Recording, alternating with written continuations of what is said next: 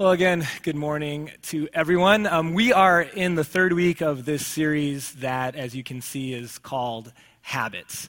And the idea behind this series, the big idea, is kind of depicted in the video that you just saw as all these little dominoes kept falling and gaining momentum so as to then be able to eventually push over some really large dominoes. And that is this main idea in this series, that even small habits can make a big difference over time. And the reason why we're looking at this series right now and this idea of habit right now is that the beginning of a new year tends to be a time in American culture where we think about life and we think about the next year, we think about goals and we put together resolutions and we get fancy, nice, vision boards and all that good kind of stuff. But what we acknowledged in week one of this series is that if you're anything like the majority of our culture and our country, is that so often resolutions tend to just be dreams that you wish would happen in your life, but very rarely do we actually do the work of having them become reality in our life. And so the idea behind this series is that instead of putting out all of these New Year's resolutions that might just only be dreams, what would happen if we made things simpler? What would happen if we were just diligent with putting together 3 specific habits, 3 small habits that we would do again and again and again? You know what would happen? If they were the right habits and with God's blessing and direction, they truly could make a big difference over time. And so last week, Pastor Matt gave us the first habit that we're encouraging all of us to begin at the beginning of this brand new year. And if you weren't here last week, I encourage you to watch that message online. But as we get into the content for this second week, I have something that I know about all of you. I know that there are certain behaviors in your life that are unhealthy and that you wish you could change. And the reason why I know that is not because as a pastor I have a camera in each of your homes and I hear and see everything you do. The reason I know that is true is because it's true in my life and it's true in the lives of every single person that I know. That there are unhealthy behaviors in our lives that we would like to change. See, some of you drink too much. Some of you spend too much. Some of you here, you eat too much and you know it. Some of you are really, really short and honestly disrespectful to your parents a lot of times. Some of you are not very nice to your spouse. Some of you are so stressed that you have a hard time sleeping at night. Some of you are so anxious or worried that it's really hard to be happy in life. Some of you have a hard time being happy for other people when they experience success. And the list could go on, but we all have behaviors in our lives that we know are unhealthy, that we know are wrong, but we just have a very difficult time to change them. And I think I know why. Because all we see when it comes to those unhealthy behaviors is behavior modification. But the truth is that most of our behaviors on the outside are the result of something bigger going on the inside. And so if we just affect or address the behavior, what's going to happen is it might get better for a time, but eventually it is probably going to come back. You know what it's like? It's like if you've ever had to deal with mold in a building, whether it be a school or a home or whatever. Let's say there was some mold on the wall of your basement, okay? And let's say you, like me, know that it shouldn't be there. And so your solution is to get a rag, or maybe if it's really sticky stuff, a scraper, and to wipe it off the wall. And after you've wiped it off the wall, you figure, my job is done here. Everything is fine. If you know anything about mold, you know not everything is fine, because likely that which you see on the outside, the mold, is just a symptom of something like moisture that's going on the inside. Our first fill-in for today is this: that behaviors on the outside are driven by messages on the inside. Behaviors that we have on the outside, how do we react to things, the things that we do every day, so often, especially unhealthy behaviors, are driven by unhealthy messages and unhealthy thoughts that we have on the inside. And here's the thing. I didn't just come up with this past week. I stole this from someone who wrote it 3,000 years ago. His name was Solomon. The Bible tells us he was one of the wisest men who ever lived. And he wrote this 3,000 years ago in Proverbs chapter 4. He wrote, above all else, or the most important thing when it comes to how you live and how you act is this: that you need to guard your heart. You need to be aware of what's going on inside. You need to monitor your heart for everything. In the Hebrew, you know what this means? The Hebrew for everything is everything, like all things, all right? That's really deep this morning. For everything you do flows from your heart. Now, I want to just make sure that we truly understand what Solomon is saying here. So I'm going to define heart. Let's be clear. He's not referencing the organ in your chest that pumps blood all around your body. In the Bible, over and over again, the word heart, since it's kind of central to our physical being, is also referenced as kind of being the core of our spiritual being. Our heart is understood in that conversation that you have with yourself when something happens in your life and you're trying to process it. Our heart is part of our spiritual being. It's at the core of who we are, and it's kind of this processing center by which we react and maybe even respond to things that happen in our lives. Maybe a better way to understand what I'm talking about is to kind of do a little bit of a diagram about how things tend to happen in our lives and how behaviors come about. So in life, events happen. Would you agree with me? Yeah, okay. It's pretty easy. Events happen every single day. Some of them are good. Like I hope you're feeling like this is good, right? And every single day, some days more than others, but bad events happen as well. And whenever an event happens, whether good or bad, God created us that we feel something. We feel something about that event. Those are our emotions. Now, there's a whole bunch of emotions that we have, right? We have fear, we have anger, we have worry, we have frustration. The list could go on. But the way we process those emotions is in the heart. That's what Solomon is saying. And as we process them in our hearts, those emotions, what results then are behaviors that you see on the outside. Events happen which produce emotions. Emotions inside of us need to be processed. All of them are. What do we think about those emotions? They're processed, God says, in our hearts. And out of our hearts, then, the way we process them come behaviors. Now, let me tell you some other things about this heart that we have, this central processing center. If left up to ourselves, there is nothing good in our hearts, if left up to ourselves.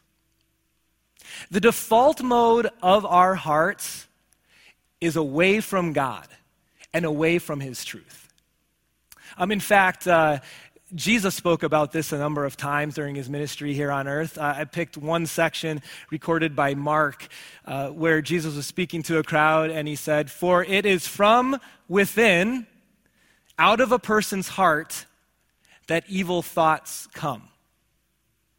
On our own, we don't process life events very well on our own. And so out of the heart naturally come things like bad behaviors: sexual immorality, theft, murder, adultery, greed, malice, deceit, lewdness, envy, slander, arrogance, and folly.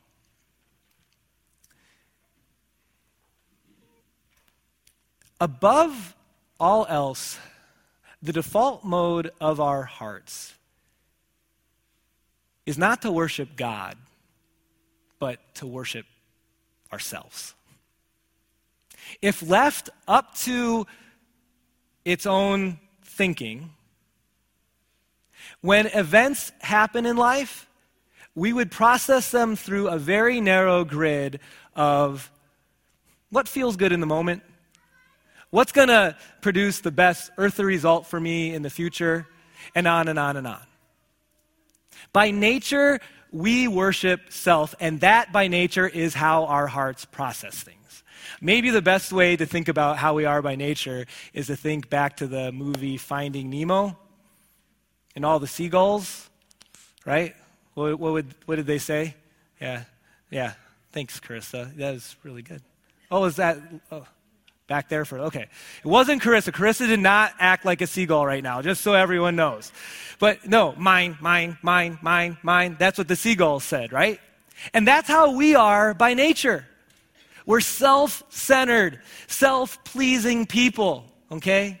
But I've got some good news for you. God didn't leave it that way. He saw our tendency to worship self. And he saw where that would lead us to, not just with these bad behaviors in life, but in a place much worse, would eventually lead us to hell. And so he decided to do something about it.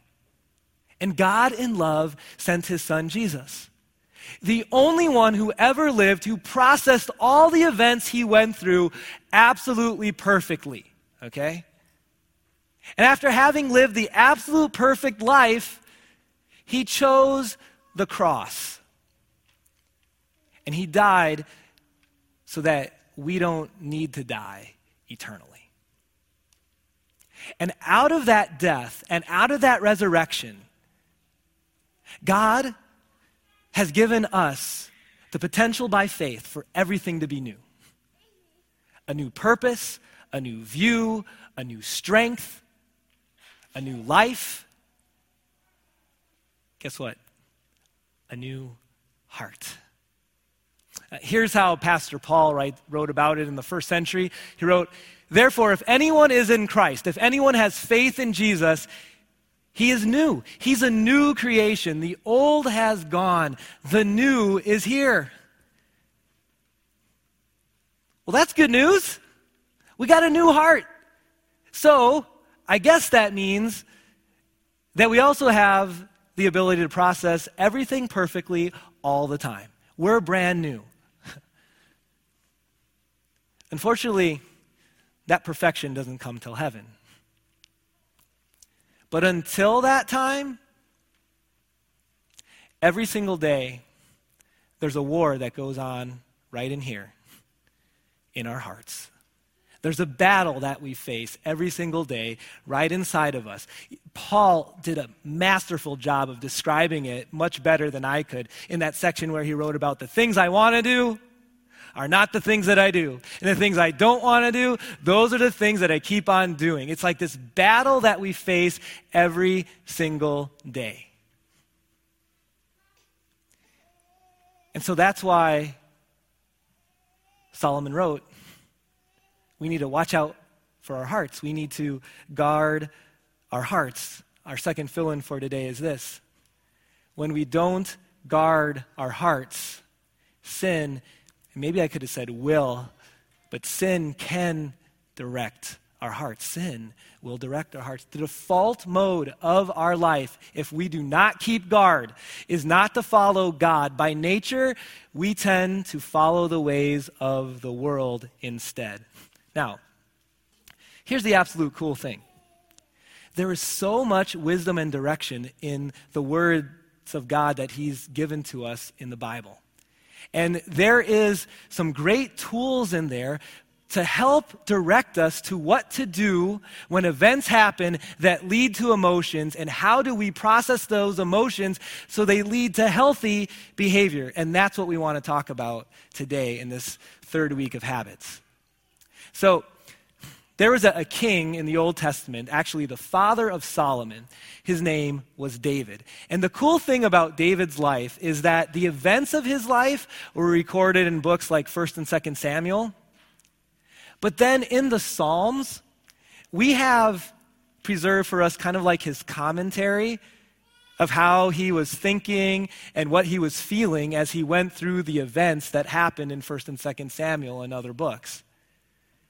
And so today, what we're going to do is we're going to look at one of the Psalms, Psalm 55, where David wrote some poetic words about how he felt and how he was processing things when he faced a really difficult life event. Here's the background to what was happening. About 30 years into David's rule as king of Israel, his third son named Absalom, and his most trusted advisor, I would call him his best friend, Ahithophel. And I practiced that like 4 or 5 times. It's a little tricky. Ahithophel. I'm going to say it again. Ahithophel. Ahithophel joined Absalom in trying to depose David as the king. They betrayed Absalom's father and Ahithophel's best friend. And you can just imagine, with such trusted, close friends and a son, how difficult this was for David. So in Psalm 55, he writes about the emotions that he went through and what he did with those. Okay, so let's read. Psalm 55 begins this way. David writes, "Listen to my prayer, O God, and do not ignore my plea. Hear me and answer me." It's good so far, huh? Those times where you just feel crushed by the burdens of life events, the best thing you can do is to take them to God. He continues, "My thoughts trouble me, and I'm distraught. Because of what my enemy is saying, because of the threats of the wicked, for they bring down suffering on me and assail me in their anger." Verse 4. My heart, that processing center, my heart is in anguish within me. In fact, the terror of death has fallen on me. Fear and trembling have beset me. Horror has overwhelmed me. David doesn't sound like he's processing too well, does he? He talks about feeling horror, being overwhelmed, being distraught. What does David need? Does he need a Christian to come up to him and say, "Hey, sheesh, David, quit being such a baby. God's with you. Buck up." You know what? Have you ever gotten that advice from a mom or from another Christian? Like, what are you crying about? God is with you. And you know God is with you, but it hurts. You just, tell me that later. I just need you to sit and listen to me for a moment, right? The truth of the matter is, guys, that we experience a whole host of emotions in life. And God created you that way. Not every anger emotion is sin. You know why I know that? Because Jesus got angry. Remember when he went into God's house and people were cheating people and making it into a market? He got angry. Jesus got overwhelmed with sadness. more than once. His friend Lazarus died, was one of them that we remember Jesus started crying. I'm trying to put my finger on it, but remember when Jesus was in the Garden of Gethsemane the night before he was going to die, and it says that his sweat was like drops of blood? The next day, he knew he'd be crucified and experience hell, literally. What emotion was he going through there? Was it a righteous fear? Or maybe a righteous almost stress or anxiety that he processed perfectly because he's the perfect Son of God, but yet emotions, even for the perfect Son of God, still happened. So often it's not the emotion that's the problem. It's what we do with it, right? What did David do with this one? Well, our next verse tells us. He said, "Oh, that I had the wings of a dove and I'd fly away and be at rest." What David wanted to do in that moment, I'll say it this way. He wanted to escape his circumstances. He wanted to change the circumstances. He wanted to get away from it because it hurt so bad. This can be a very unhealthy way to process emotions that I see over time and time and time again. Trying to escape or to numb the feelings that we're experiencing. Sometimes people do it with alcohol. And that lasts just as long as the buzz lasts. Sometimes people do it with buying themselves a new car. And there's this temporary, superficial joy that you have until that wears off. Sometimes people think they need a new relationship because, a new wife or a new husband, it's their fault, it's their problem. That's going to be the solution. That's going to be the ticket. Or maybe if I just get away from here for a while and go on vacation. Problem is, you come back from vacation, and here's the bigger problem. Everywhere you go, you are. That's profound, isn't it? So unless you can escape from yourself, this isn't going to work. And while we're on the topic, I think there's two other unhealthy things that we often do with emotions. When we're feeling anger, or feeling fear, or feeling sadness. Another thing that's unhealthy that we often do is we tend to project it on others in an unhealthy way. So we're feeling mad, and so everyone's got to feel the wrath of it, right? Right now, I think in schools and maybe in the workplace too, there tends to be a lot of snot going around, wouldn't you say? People blowing their nose all over the place, right? And it's really gross, I'll tell you. Now, last night, as I was driving with my second oldest son, I was in the car driving, my hand was on the shifter, and he's been dealing with some of the snot stuff going on. And he sneezed and projected snot all over my hand that was on the shifter. And the first reaction is, that is gross. My second thought was, that's going to be a great sermon illustration tomorrow. Thank you, Elias. But how many of you love being sneezed on with someone who's got, snot stuff going on? Or sneezed on with by any, you don't like to be projected on, right? And how many times we tend to do that with our emotions. And we deal with anger by yelling at everyone in the house. Or we deal with feeling inadequate by making sure that everyone else feels bad too. And the only thing that happens when we project in an unhealthy way the emotions that we're feeling inside, the only thing that happens is that there is a wedge and a gap that grows between you and those people. so often it's family. It's not good to project. The third one I wanted to touch on quick was, we sometimes bury it. Maybe another way to say that is we stuff our emotions. I know we have some stuffers here. I tend to be a stuff it kind of guy, probably a little bit. The problem with that, when you stuff things, they don't stay buried forever. And when they rise from the dead, so to speak, they're way more powerful and way more destructive than if you just worked through it before you buried it. So we don't want to escape. We don't want to project. We don't want to bury.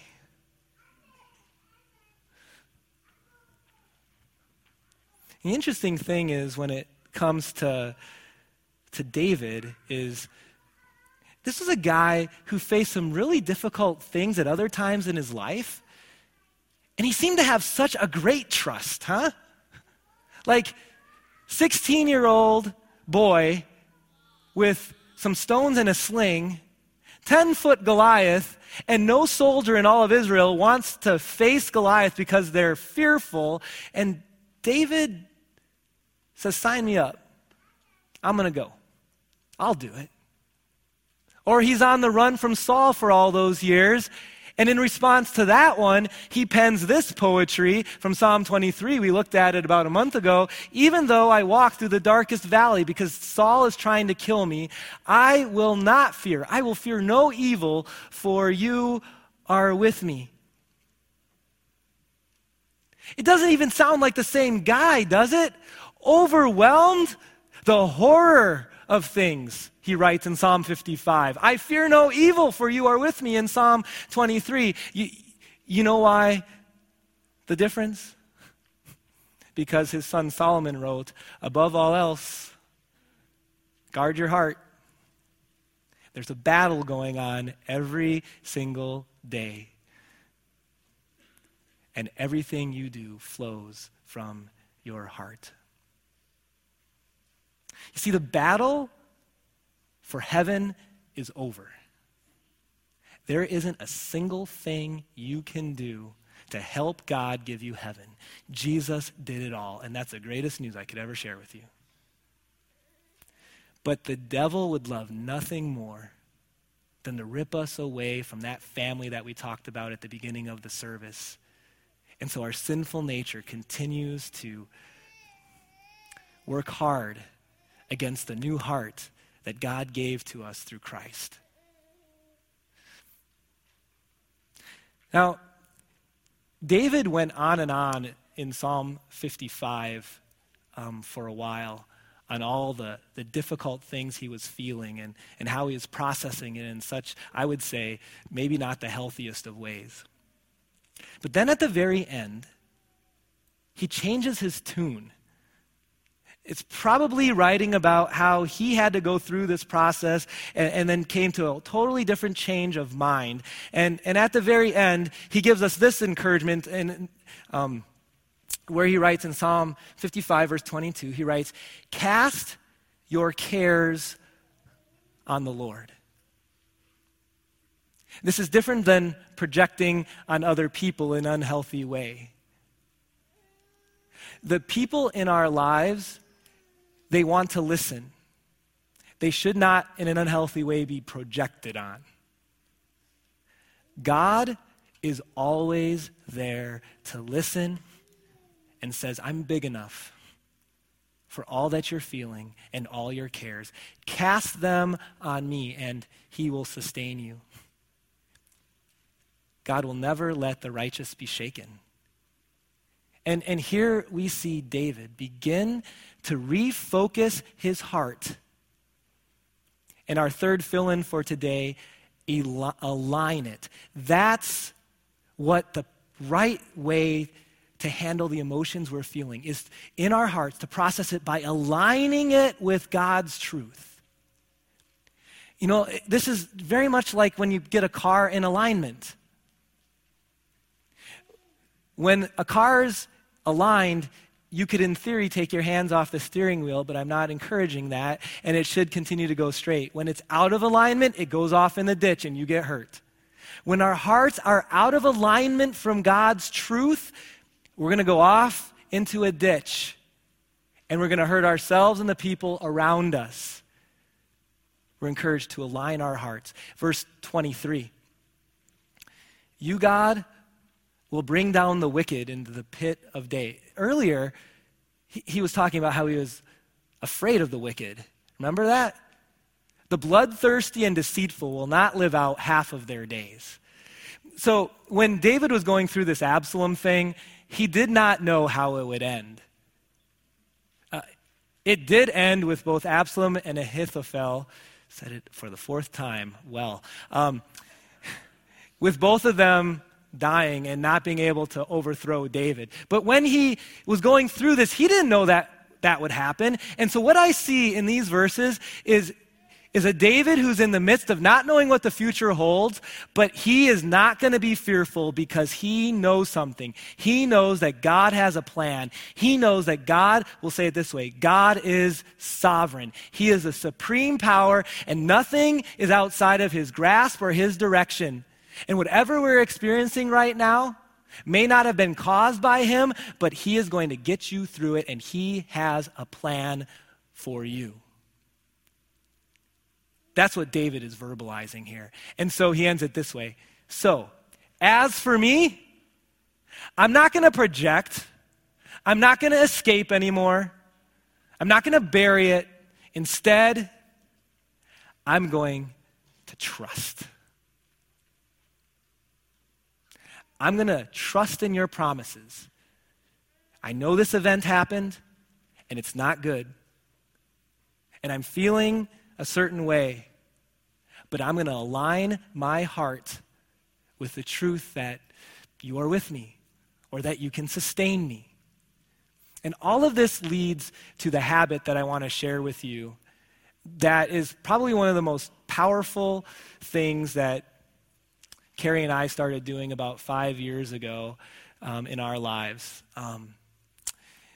So when you're feeling an emotion that you know is not healthy, sometimes you can just kind of spin in that emotion, especially if it's worry or anxiety over and over. Sometimes if it's anger, any of the emotions, you can just sit in that emotion. Here's the habit. When you're feeling that coming on, the first thing I want you to do is to press pause. Don't project. Don't bury. Just pause and do nothing. Walk around the house. Drive around the block. Go to your room for a little while. Sometimes that's the best marital advice ever. Just go to your room and pause, okay? And then 3 things. Identify what you're feeling. Is it fear that I'm feeling? Or is there an underlying insecurity that I have? I think that's what David was feeling, huh? 2 of the most important men in his life, his son and his best friend, both betrayed him. Who can he trust if he can't trust those 2 guys? And sometimes to get to really what you're feeling, there's layers there. I would have you ask a trusted friend to help you navigate it maybe, or a husband or a wife. But identify the emotion. Number 2, after you press pause, is to validate that emotion. And all that's saying is, you're not being ridiculous for feeling the way you're feeling. Because again, sometimes I think we can undermine feelings by saying, oh, you shouldn't feel that way. God made us with emotions. And to just, whether it's for yourself or for your spouse, to just validate that emotion as being an understandable emotion to have in this moment. But number 3 is the key. But then take a moment to align that emotion. Not with what the world says, not with mine, what your natural heart wants to do, but instead align it with the truth of God. This is a really powerful thing. So many of you have challenges with emotions. and you do not know what to do with it. And so what happens is, like I said before, you do nothing with it. And we just give ourselves labels. I'm just a worrier. I'm just an angry guy. I've never heard anyone say that, but like some of you know you are, right? Whatever. And we just use them as labels, but that's not your label. You are a child of God. We just need to align those emotions with the truth of God's word so that we're able to have behaviors that are aligned with trust, just like David came to. On the mirror in our bathroom right now are a whole bunch of verses and truths from God's word that my wife Carrie wrote all over the mirror. Just enough room that I can, as Matt would say, can do my hair. He likes to talk about anyway. But the reason is that we need the truth of God's word to help align our emotions when they're getting out of control. We need daily, continual reminders. You need a life passage. On that purple sheet that you'll find in your service handout, these are some of the verses that have been important to me and situations where they might be of help to you. There's only like 10 of them on there. There's so many more. But to get you thinking, to get you started, what's the verse that you need every day that'll help align the emotions that you feel because events are going to happen? In closing, so often we think of bad events in our lives as being just horrible, and we'd never choose them, I know. But when we handle them in a healthy way, bad events can be some of the most powerful things in our lives because they remind us of how weak we are on our own and how strong God is above us and in us and behind us and for us. Bad events point us to Jesus and the love that he has for us in good times and in bad, and the forgiveness that he gives us every single day. But we need to guard our hearts. Let's pray. Dear Heavenly Father, we thank you for your truth that guides and directs us in all seasons and all situations. Lord, you've created us with emotions, but we confess that sometimes we don't react to our emotions in a healthy, God-pleasing way. We'd ask for your forgiveness for that today and in the future, because we are not perfect and it'll happen again. But Lord, based on your truth, I pray that for every single person in this room, that we learn to, in those moments, worry less and align our hearts more. We pray all this in Jesus, our Savior's name. Amen.